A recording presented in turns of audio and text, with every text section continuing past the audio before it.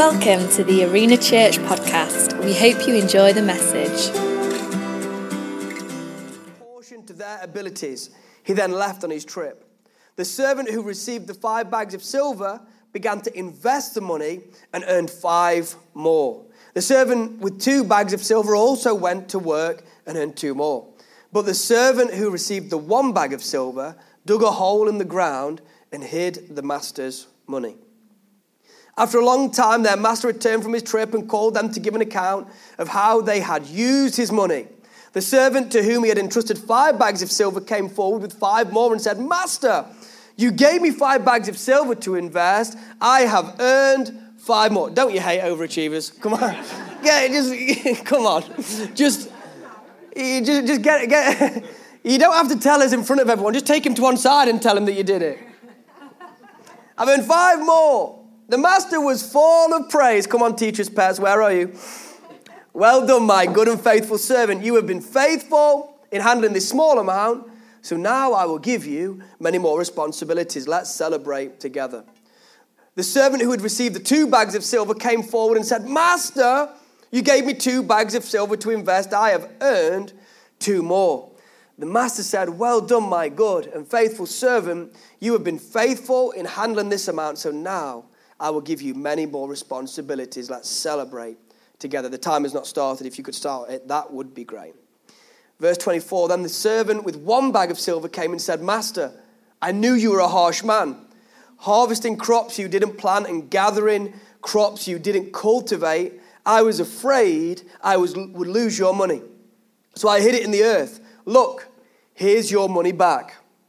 But the master replied, "You wicked and lazy servant. If you knew I harvested crops I didn't plant and gathered crops I didn't cultivate, why didn't you deposit my money in the bank? Inflation's high. The bills are going up. You've lost me money by giving it me back." It doesn't quite say that. That's the amplified version.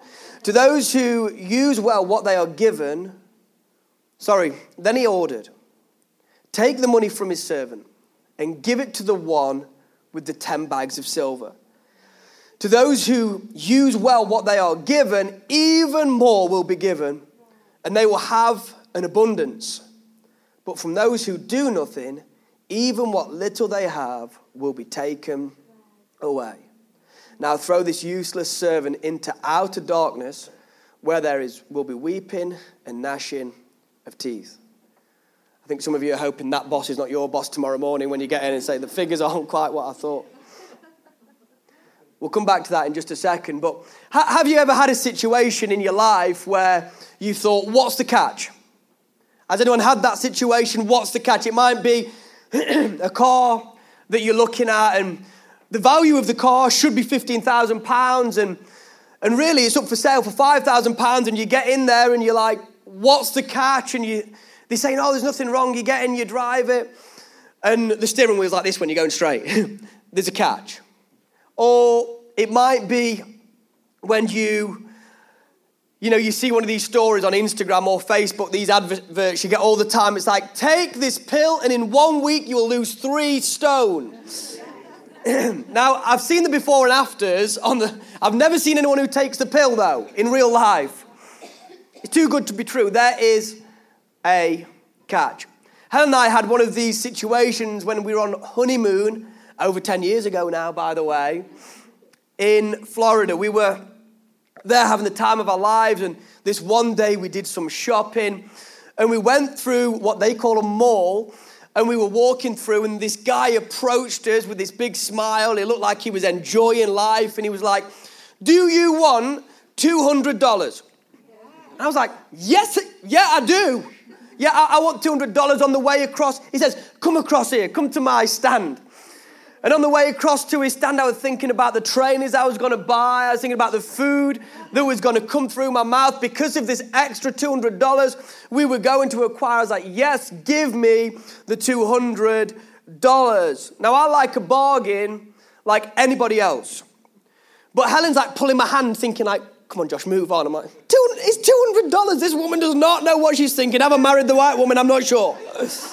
This is $200 free American dollars. I mean, a dollar then was worth like, that $200 then was like worth £100. Now it's worth like £3,000 or something like that. So we get across to the guy's stand and he's like, "Sir, can I give you $200? Like, yes, you can. You can get, and then I started, the things in my mind started to go, the cogs started to turn. I was like, why do you want to give me $200? Come on, what do I need to do? Oh, sir, you don't have to do anything, sir.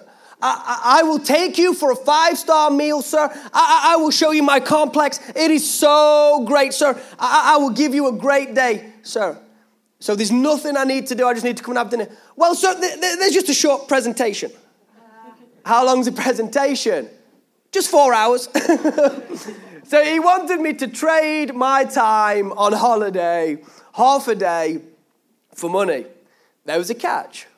There was a catch. The reality is, I don't know if you've ever heard it before, but people say that if something's free, then you're the product.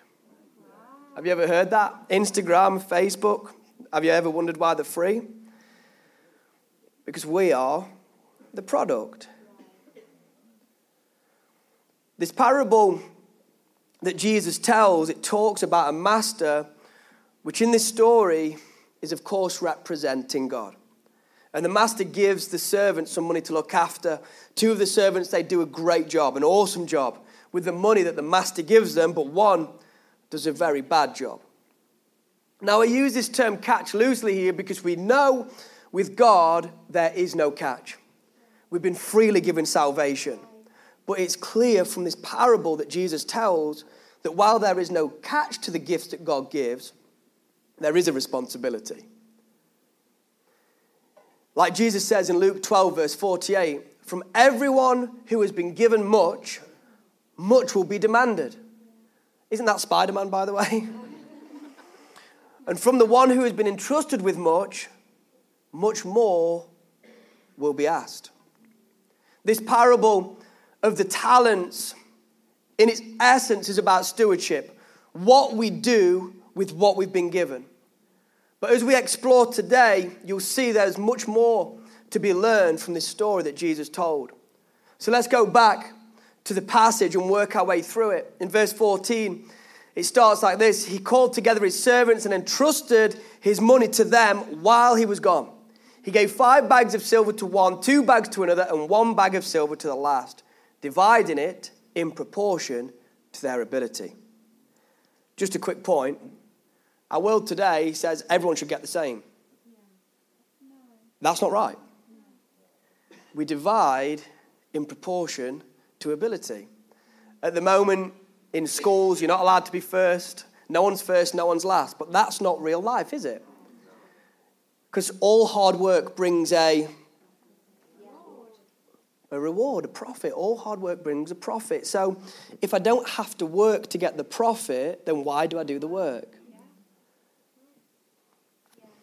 The first thing I see from this parable is that we need to be thankful for what the master gives. We have to be thankful for what he gives. Right at the start of this parable, it begins with the master giving. For God so loved the world that he gave.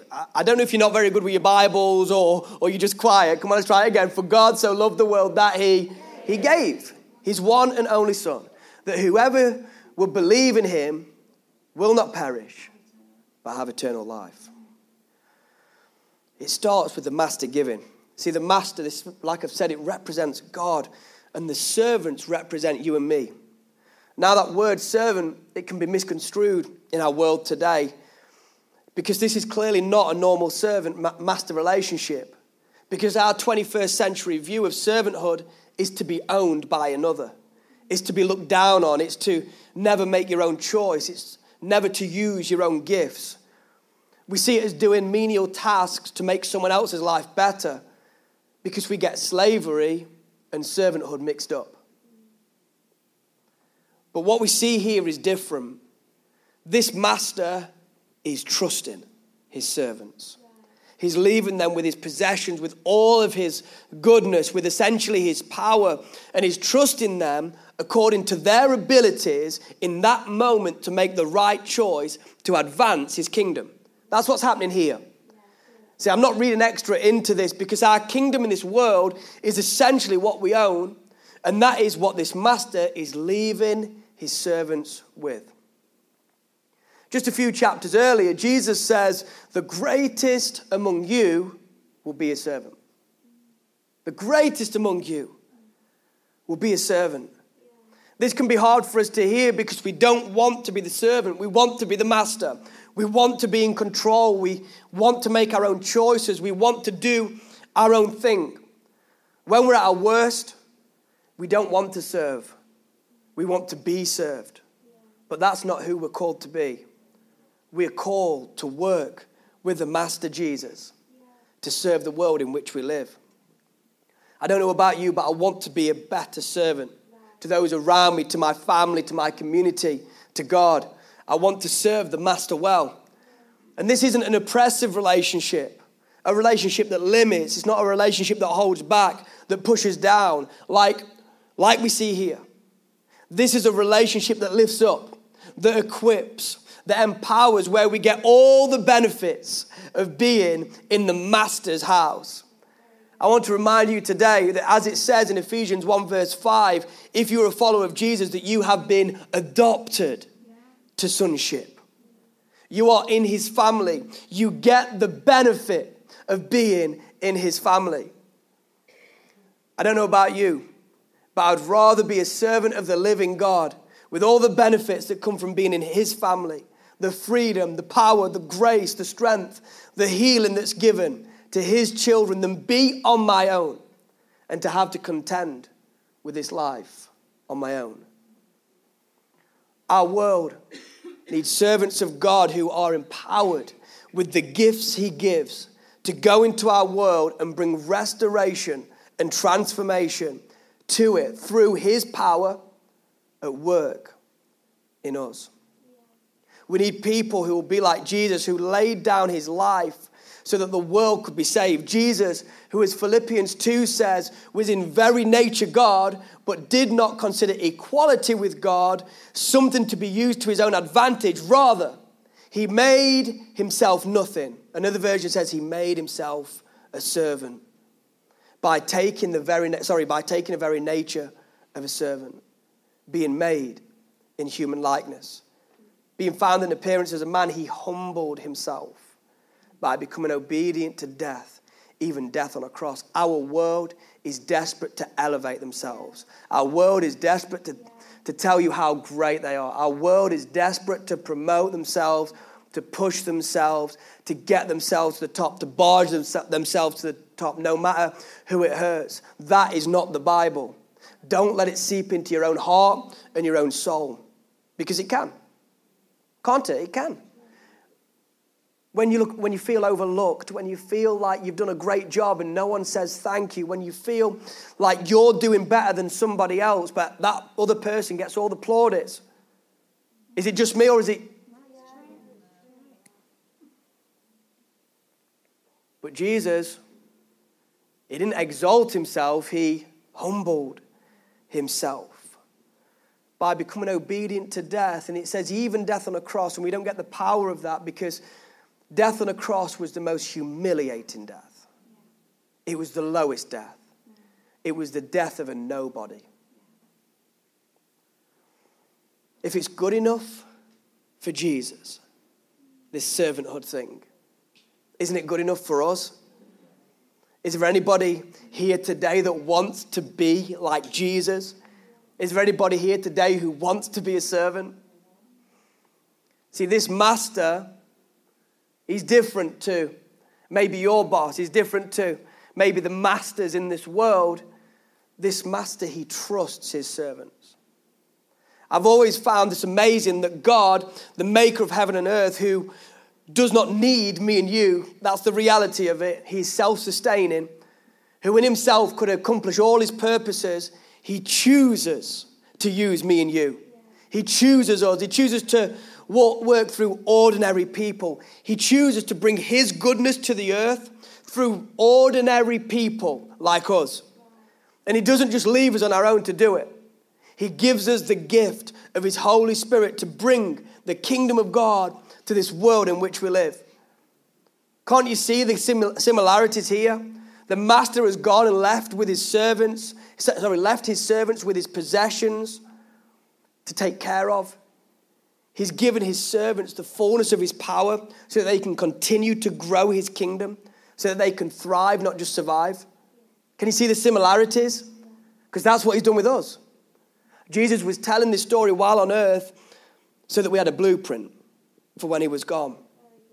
In Timothy 2, verse 1, Paul says this: guard the good deposit that was entrusted to you, and guard it with the help of the Holy Spirit who lives in us. We need to guard the gifts we've been given. See, we have a great deposit. A deposit that's been entrusted us by our Father, so we don't have to hold on for dear life for heaven. Come on, we've all seen that approach, haven't we? I've got my bus pass to heaven. We'll just do our thing. I'll sing the songs I like, and I'll leave myself from the world. We've seen that, haven't we? But that's not what God's looking for. I was thinking when Helen was praying over the kids, this proverb comes to me a lot. But it's this proverb. It's the wicked flee, though none pursue, but the righteous are as bold as a lion. We aren't called to be cowering in a corner. We are called to be lights on a hill. That's what Jesus called. What is a light on a hill? It's a place of influence. We are called to be people of influence. We are called to be people who make a difference, not cower in the corner, because the wicked flee, though none pursue, but the righteous, they're bold as a lion. I pray that over our kids, that they will be bold as lions when they go back to school and in the world in which they live. But God's given us his goodness, his power, his love, his mercy and grace so that we can advance the kingdom of God in our world. So that wherever we go, we're emissaries of the kingdom of God, bringing his love, his grace, his joy and peace into this world. You are not called to be a closet Christian. You are called to bring transformation to the world through the gifts the Father has been given. It's time for us to step out and be the people we're called to be. And this is why we need to be thankful for the gifts we've been given. Because these gifts, they allow us to prevail. These gifts, they enable us to serve, and they give us strength to bring the hope of Jesus to a world that's hurting. Who's thankful this morning that Jesus didn't leave us on our own? Anybody else? I'm thankful that God didn't leave me in my own strength, that didn't leave me with my own powers, my own skills, because if he did, we'd be lost. But because of his power at work within me, we can prevail in this world, can't we? Because of his power at work within us, we can go into this world and we can make a difference. How do we get the gifts? We seek God diligently. We pray. We read the Bible. We meditate on the Word of God every single day. And watch how he transforms your life. The next thing that I see from this parable is that we need to work what we got. Now, I know this isn't perfect English, but you may have heard this in a movie when people are dancing or one of the characters is like, come on, work what you've got. It's basically when you're not very good at something, but it's like, do the best you can with what you have. Now, you might look at yourself sometimes, you think, I've not quite got the greatest dancing ability. I know that's not true for you, Ben Smedley. You might think I've not got the greatest looks. You might think I've not got the greatest talent. I've not got the greatest intellect. But here's the thing. We all have to work what we got. We all have to take what you got. In golf, they say, I love golf. I'm a big golfer. And what they say is, when it's golf, you have to dance with the lady you brought. What that basically means that one day you might be really good and you might be doing everything right, and another day you might not, but you're still going to dance with the lady you brought. Do you see what I'm saying? And it's true in our lives. That's true. That we don't get to choose our gifts. You might want to be a bit sharper. You might want to be a bit brighter. You might want to look like somebody else. The reality is that's not going to change anything. Jesus actually said himself, he says, does anyone from worrying like putting their hair on their head? I'd be happy if it did. I'd be worrying all the time about it. Actually, this was straight at me because he then went to say, does anyone about worrying get taller? It's like, come on, Jesus, give me a break. But it's true, it doesn't help, does it? And the reality is, and the funny thing about this is I've seen in life, and I've listened to like interviews of people who've accomplished a lot, or listened to, had conversations with people even in this congregation, is that everyone feels inadequate in some way. Everyone likes to look at somebody else and say, hey, I wish I had what they had. But that's not going to get us anywhere. We have to work what we've been given. We have to do the best we have with what we've got. In Arena Church, we define excellence that way. That it's doing the best we can with what we have. We aren't perfect. We know that. But what we'll try and do is the best we can with what we have. I see it so much in this parable. Verse 16, the servant who received the 5 bags of silver began to invest the money and earned 5 more. The servant with 2 bags of silver also went to work and earned 2 more. But the servant who received the 1 bag of silver dug a hole in the ground and hid the master's money. Now, as I've alluded to already, this could seem really unfair with our worldview. No, these bags should have been shared out equally. They should have had 2 each, and then split the last 2 bags, or whatever you want to work it out. That's our worldview. This is not fair. It's not right. But here's the thing. If we're being honest, we know that different people have different gifts and abilities. And different people have proven themselves to different levels. The worst thing I've said, I think I've used this analogy about Judah like last week or the week before, but the worst thing that you could do with a 17-year-old is give them a Ferrari. Is that right? It would be a horrendous gift because they'd wrap it around a tree and they'd possibly hurt themselves. It's a bad gift for them. They're not ready for the gift. They don't have the ability to steward the gift well. We're all given gifts by God. Everything we have comes from Him, is given by Him. But as in this story, we're not all given the same at the same time. Does that mean God has favorites? No. Does it mean that there are less opportunities for certain people in the kingdom of God? No. But if God had given the 1 bag of silver guy 5 bags, there would have been a loss. We all know this. Let's pretend now. Let's put yourself in the position of a money management fund, and the boss is going away and he has £8 million that needs managing, and he has 3 employees. He has this star employee who's been with him from the start. He's proven himself over a long time. He has this great employee who's been with him for 5 years. Again, who's proven himself, but over a bit of a shorter time. And then he has the apprentice who's just started. Now, if you want money to keep growing, you don't divide it equally. You trust the star employee who's proven himself that he's trustworthy over years, who knows where to put the money to work. You give the next amount to the guy who's been there for 5 years. A bit smaller amount because he's not proven himself quite as much, but he's been good. You give him the smaller amount, and then you give the apprentice a small amount to go and work with. You might say, well, why do you give the apprentice anything at all? Well, if you're a good boss and leader, you want the apprentice to learn. You want the apprentice to grow. You want to give the apprentice the chance to prove trust. You want the apprentice to have the opportunity to step up. See, I hope this makes sense today because we're all given gifts. Everybody here, you have a gift. If you don't believe that, that is a lie of the enemy. I want you to know today that God has given you gifts. You have a unique purpose on your life and you matter to God. We're all given gifts from God. And the more we honor God with our gifts, the more we use them for His glory, the more we steward them well, the more we are given. See, we can get so wrapped up in our world with what others have, what others seem to be given, how easy it is for others, that we completely lose focus and end up wasting what we've been given. We become jealous and envious instead of working what we got. We wish we could work what someone else has got, and we spiral into inactivity and laziness, and all we become is bitter about others, and we waste our lives. I want to encourage you today to work what you have. Everyone wants to work what someone else. Everyone is a genius at working what someone else has got. Is that right? I've seen it. It's true in football. It's true with the Prime Minister situation. Everyone knows how to fix the country apart from Rishi and Liz.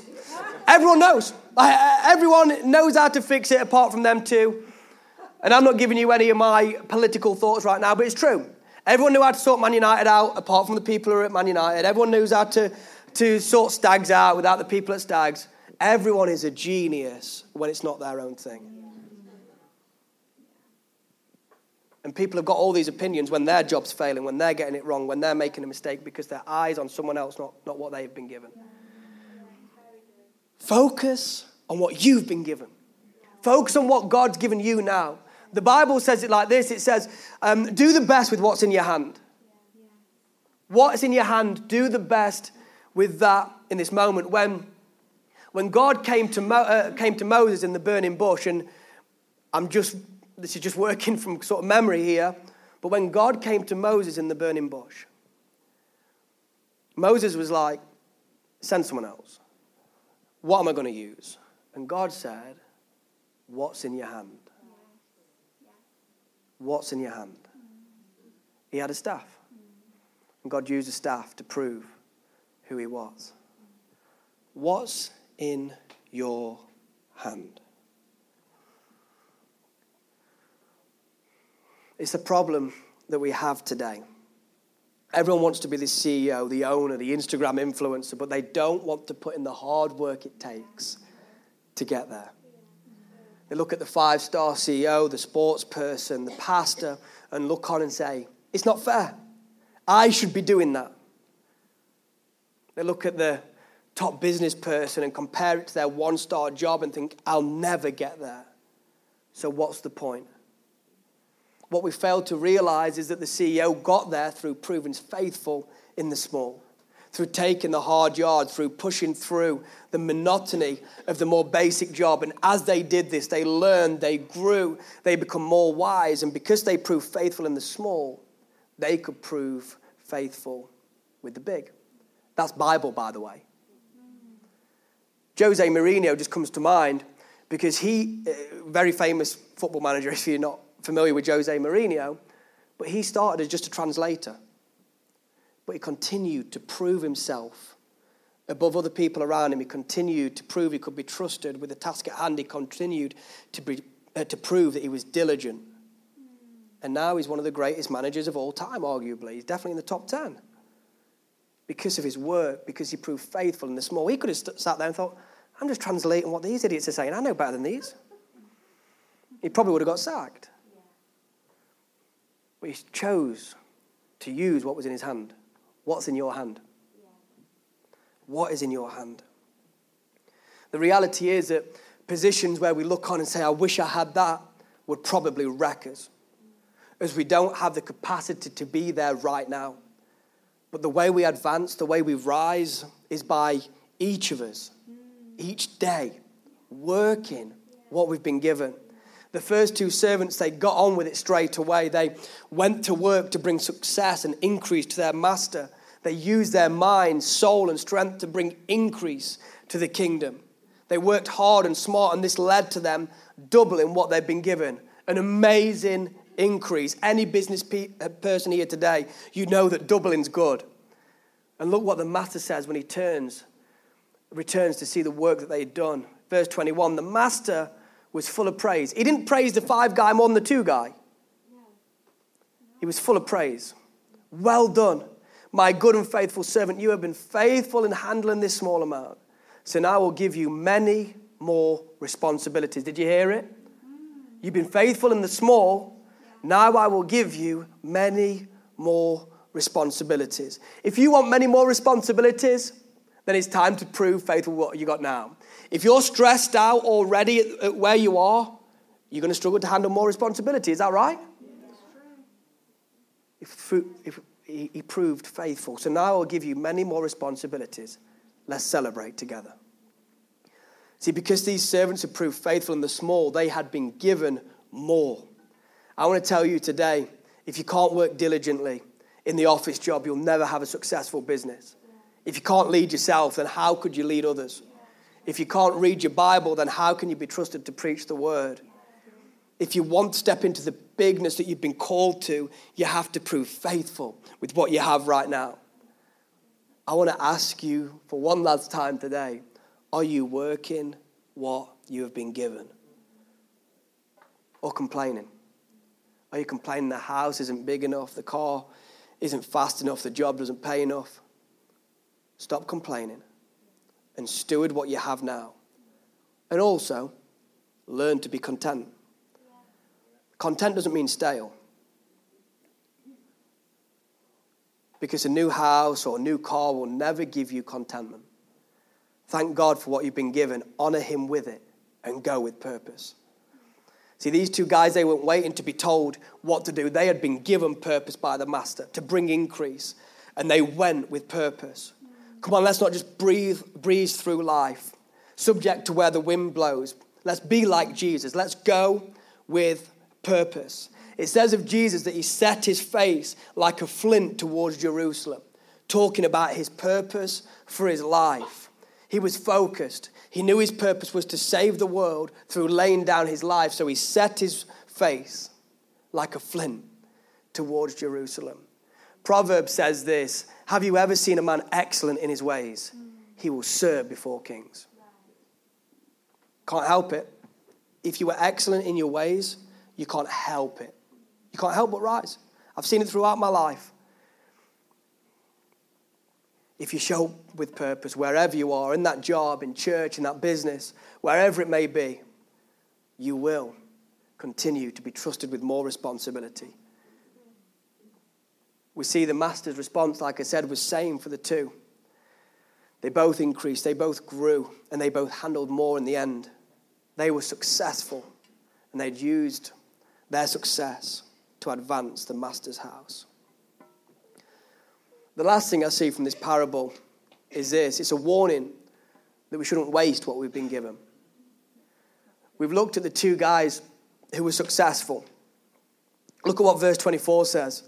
Then the servant with the one bag of silver came and said, Master, I knew you were a harsh man, harvesting crops you didn't plant and gathering crops you didn't cultivate. I was afraid I would lose your money, so I hid it in the earth. Look, here is your money back. But the master replied, you wicked and lazy servant. If you knew I harvested crops I didn't plant and gathered crops I didn't cultivate, why didn't you deposit my money in the bank? At least I could have gotten some interest out of it. I like the practicality. Anybody else? Then he ordered, take the money from the servant and give it to the one with the 10 bags of silver. To those who use well what they are given, even more will be given, and they will have an abundance. But from those who do nothing, even what little they have will be taken away. Now throw this useless servant into outer darkness, where there'll be weeping and gnashing of teeth. Harsh words, fair to say. They can seem really harsh when looking at them. And I've wrestled with this in the preparation of this message, because in the face of it, it doesn't seem like the punishment fits the crime. Because there's no two ways about it. The Bible is saying that the master has condemned this man to hell. On the face of it, I would look at this man's performance.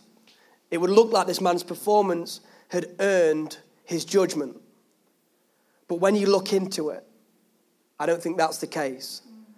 As I look throughout the Bible, God helps us and he works with us and he gives us gifts to perform. Please, I want you to know that you can't earn salvation. Your salvation isn't predicated on your performance, but on what Jesus accomplished on the cross. It wasn't this man's performance that condemned him, but it was what his performance revealed. See, his performance revealed that he didn't know the master at all. See, the first two servants, the good servants, they got on with it straight away. They knew exactly what the master was looking for. They knew how he would have gone about it. The inference here is that they would have done what the master had taught. And it becomes clear from the way the master rewards them that they knew exactly what he was looking for. But this servant, this third servant, he gets it so wrong. He's almost proud of himself when he says, I've not lost anything. Here's your stuff back. He's expecting a pat on the back.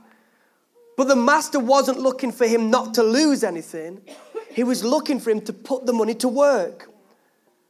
Now, for anyone here that's worked for a boss for any amount of time, you will know how they are going to react in a certain situation. Is that correct? Yeah. You know how they're going to respond to what you've done. You know how they're going to respond to a certain situation because you know them, because you have a relationship with them. That's why it can be so hard when you start a new job, because you don't know exactly what the boss is looking for. You may have heard about our legacy fund and stuff like that, and we get given some of that to go and bless our community. And if Christian gave me some of that money for here at Mansfield, to invest here at Mansfield, I said, Christian, I've done a great job with that money. I bought 5 golf memberships to bless our community, to take people out and take them on the golf course. They're going to have a great time. I want you to know, Christian would not be happy with that. I would be in big trouble. Now, because I know Christian, because I know that's not his heart, that if I did that, I'd be stepped down, that he'd be very mad, and that he'd know that the money I'd been given was wasted, I'd never do that. But you see what I'm saying, because I know Christian, because I have a relationship with him, because I love him and honor him, I know what he expects. Yeah. And this one-talent guy, he clearly doesn't know the master. We see in verse 25, this man says, I was afraid I would lose your money. This man, he was motivated by fear. He was paralyzed by fear. He was so afraid that he would lose the money that he hid it in the ground. He did nothing with it. He had no idea who the master was. The other two, they weren't motivated by fear. They were motivated by the purpose that the master's gifts had given them. The money in this story had given them purpose. Just as the gifts we've been given, the opportunities we're given, the talent we're given, give us purpose. How could this man have got it so wrong? Because he didn't know the master. If he'd truly known the master, he'd know that perfect love casts out all fear. That the master had not given him this gift as a curse, but as a blessing. That the bag of silver didn't come with a catch, but it came with a calling. But because he did not know him, the calling became a catch, the blessing became a curse, and purpose turned into fear. Today, you're not called to be afraid of God. You are called to be a friend of God. I want you to know that today. You're not called to be afraid. You're called to be a friend. He gives liberally, not to trick you, but to show you that he trusts you. This God is not against you. He's not waiting for you to slip up. He is for you, and he wants you to receive the blessing that is to be called his own. Verse 26 and 27 say this, but the master replied, you wicked and lazy servant, if you knew I harvested crops I didn't plant and gather crops I didn't cultivate, why didn't you deposit my money in the bank? At least I could have gotten some interest on it. The master calls his servant out. He had said he was scared, which was a symptom of not knowing the master. But there was more than that. He wasn't just afraid. He was lazy. He did the very least possible. See, I think the master would have preferred the servant to go and lose it all than to do nothing with it. Because he learned nothing. He didn't grow. He didn't succeed. He had wasted the opportunity. His laziness was found out because if he was really concerned about losing the money, just put it in a bank. We aren't just talking about a physical laziness here. We're talking about a mental laziness. He hadn't been creative. He hadn't explored the options. He hadn't tried. Physically, he might have looked busy. Physically, he probably looked busier than the other guys because he was there digging a hole. He was there like doing the physical work, and he's like looking at those guys. They're sitting down there sipping a mocktail somewhere because we don't drink cocktails in this church. He's there digging the hole, and he's like, he's got his top off, you know. He's like Paul when he's going, and Liz is looking in the garden, and she's like, look at this guy, the man of my dreams. He's like, look at these guys. Look at these guys. Here I am working hard. Here I am doing the hard stuff, digging, putting it in place. He was pleased with himself, but he chose the easy way out. He chose the route of least resistance. Mentally, he was being lazy. He played it safe. And this is a challenge to us today. Are we keeping ourselves busy with things that don't matter while the Master is calling us to bigger things? I just wonder today if some of us, we're not lazy in our actions, but we've become lazy in our minds.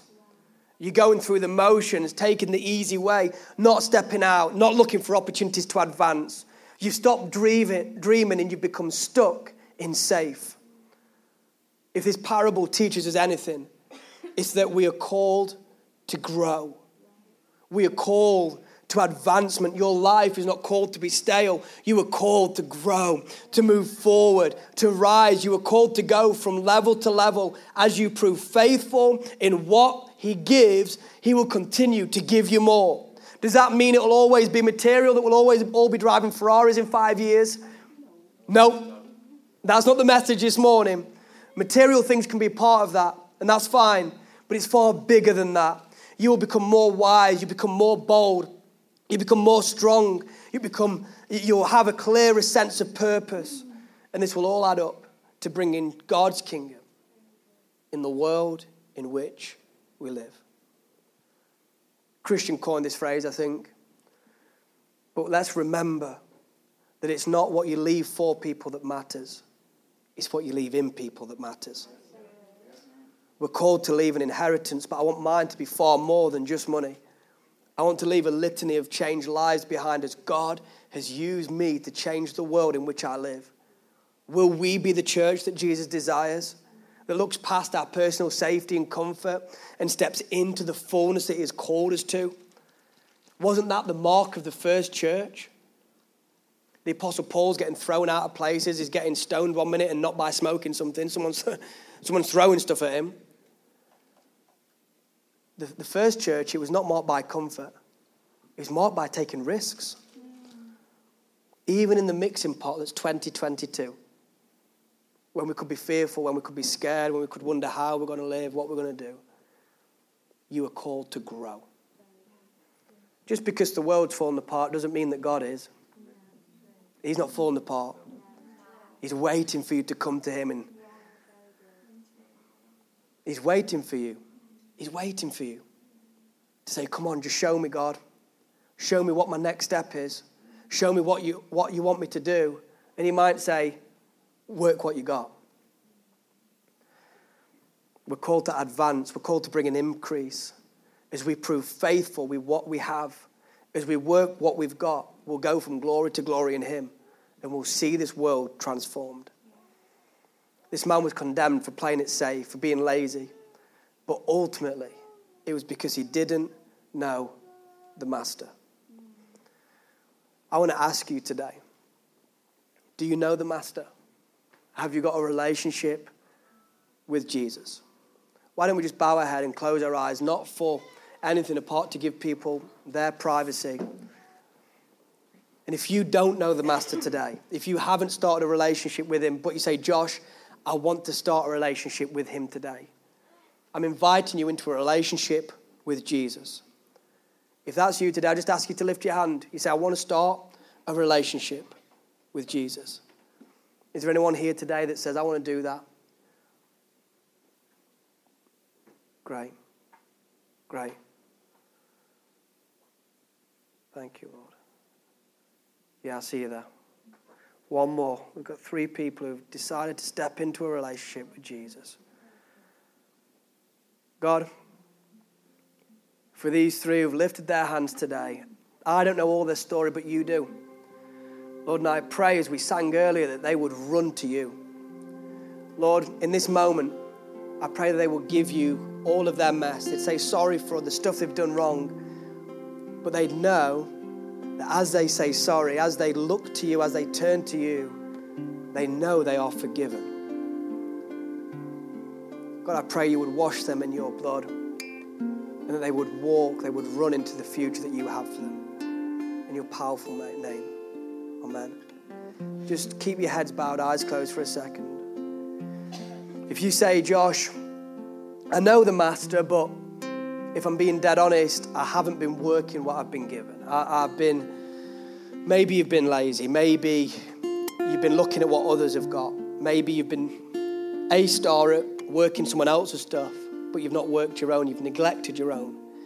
Maybe you've dropped your dream. Maybe you've dropped your purpose. Maybe you feel like you've got no purpose. And you want to be fruitful again. If that's you, just begin to lift your hands over this place. I'm sure there's going to be hands going up around the place. So God, our world is plagued by bitterness, envy and jealousy. Lord, for those who lifted their hands and that's part of their issue, God, we lay it at your feet. I pray you would bring it down in your powerful name. Lord, that we wouldn't look at what others have got and be jealous and look at that. We'd actually focus on what you've given us and we'd be thankful for it. I thank you, God, for the gifts that are given with the people who've lifted their hands. Thank you for their gifts. Thank you for what you have given them. But I pray, God, for a new day of fruitfulness in your kingdom. I pray for a new day of fruitfulness and purpose in their lives. I pray, God, they would run into what you have got for them. I pray, God, that their eyes would be fixed on you. Lord, I pray their eyes would be fixed on your call and your desires and your purpose for them, and that they would know that they are loved by you. Lord, we all want to hear those words, well done, good and faithful servant. So God, I pray across Arena Church today that we would be those people, God, where we get to heaven, not perfect, but Lord, that we would be good and faithful. Lord, that we wouldn't forever be trying to exalt ourselves, but that we'd be like you, Jesus, and we'd humble ourselves. We love you. We honor you.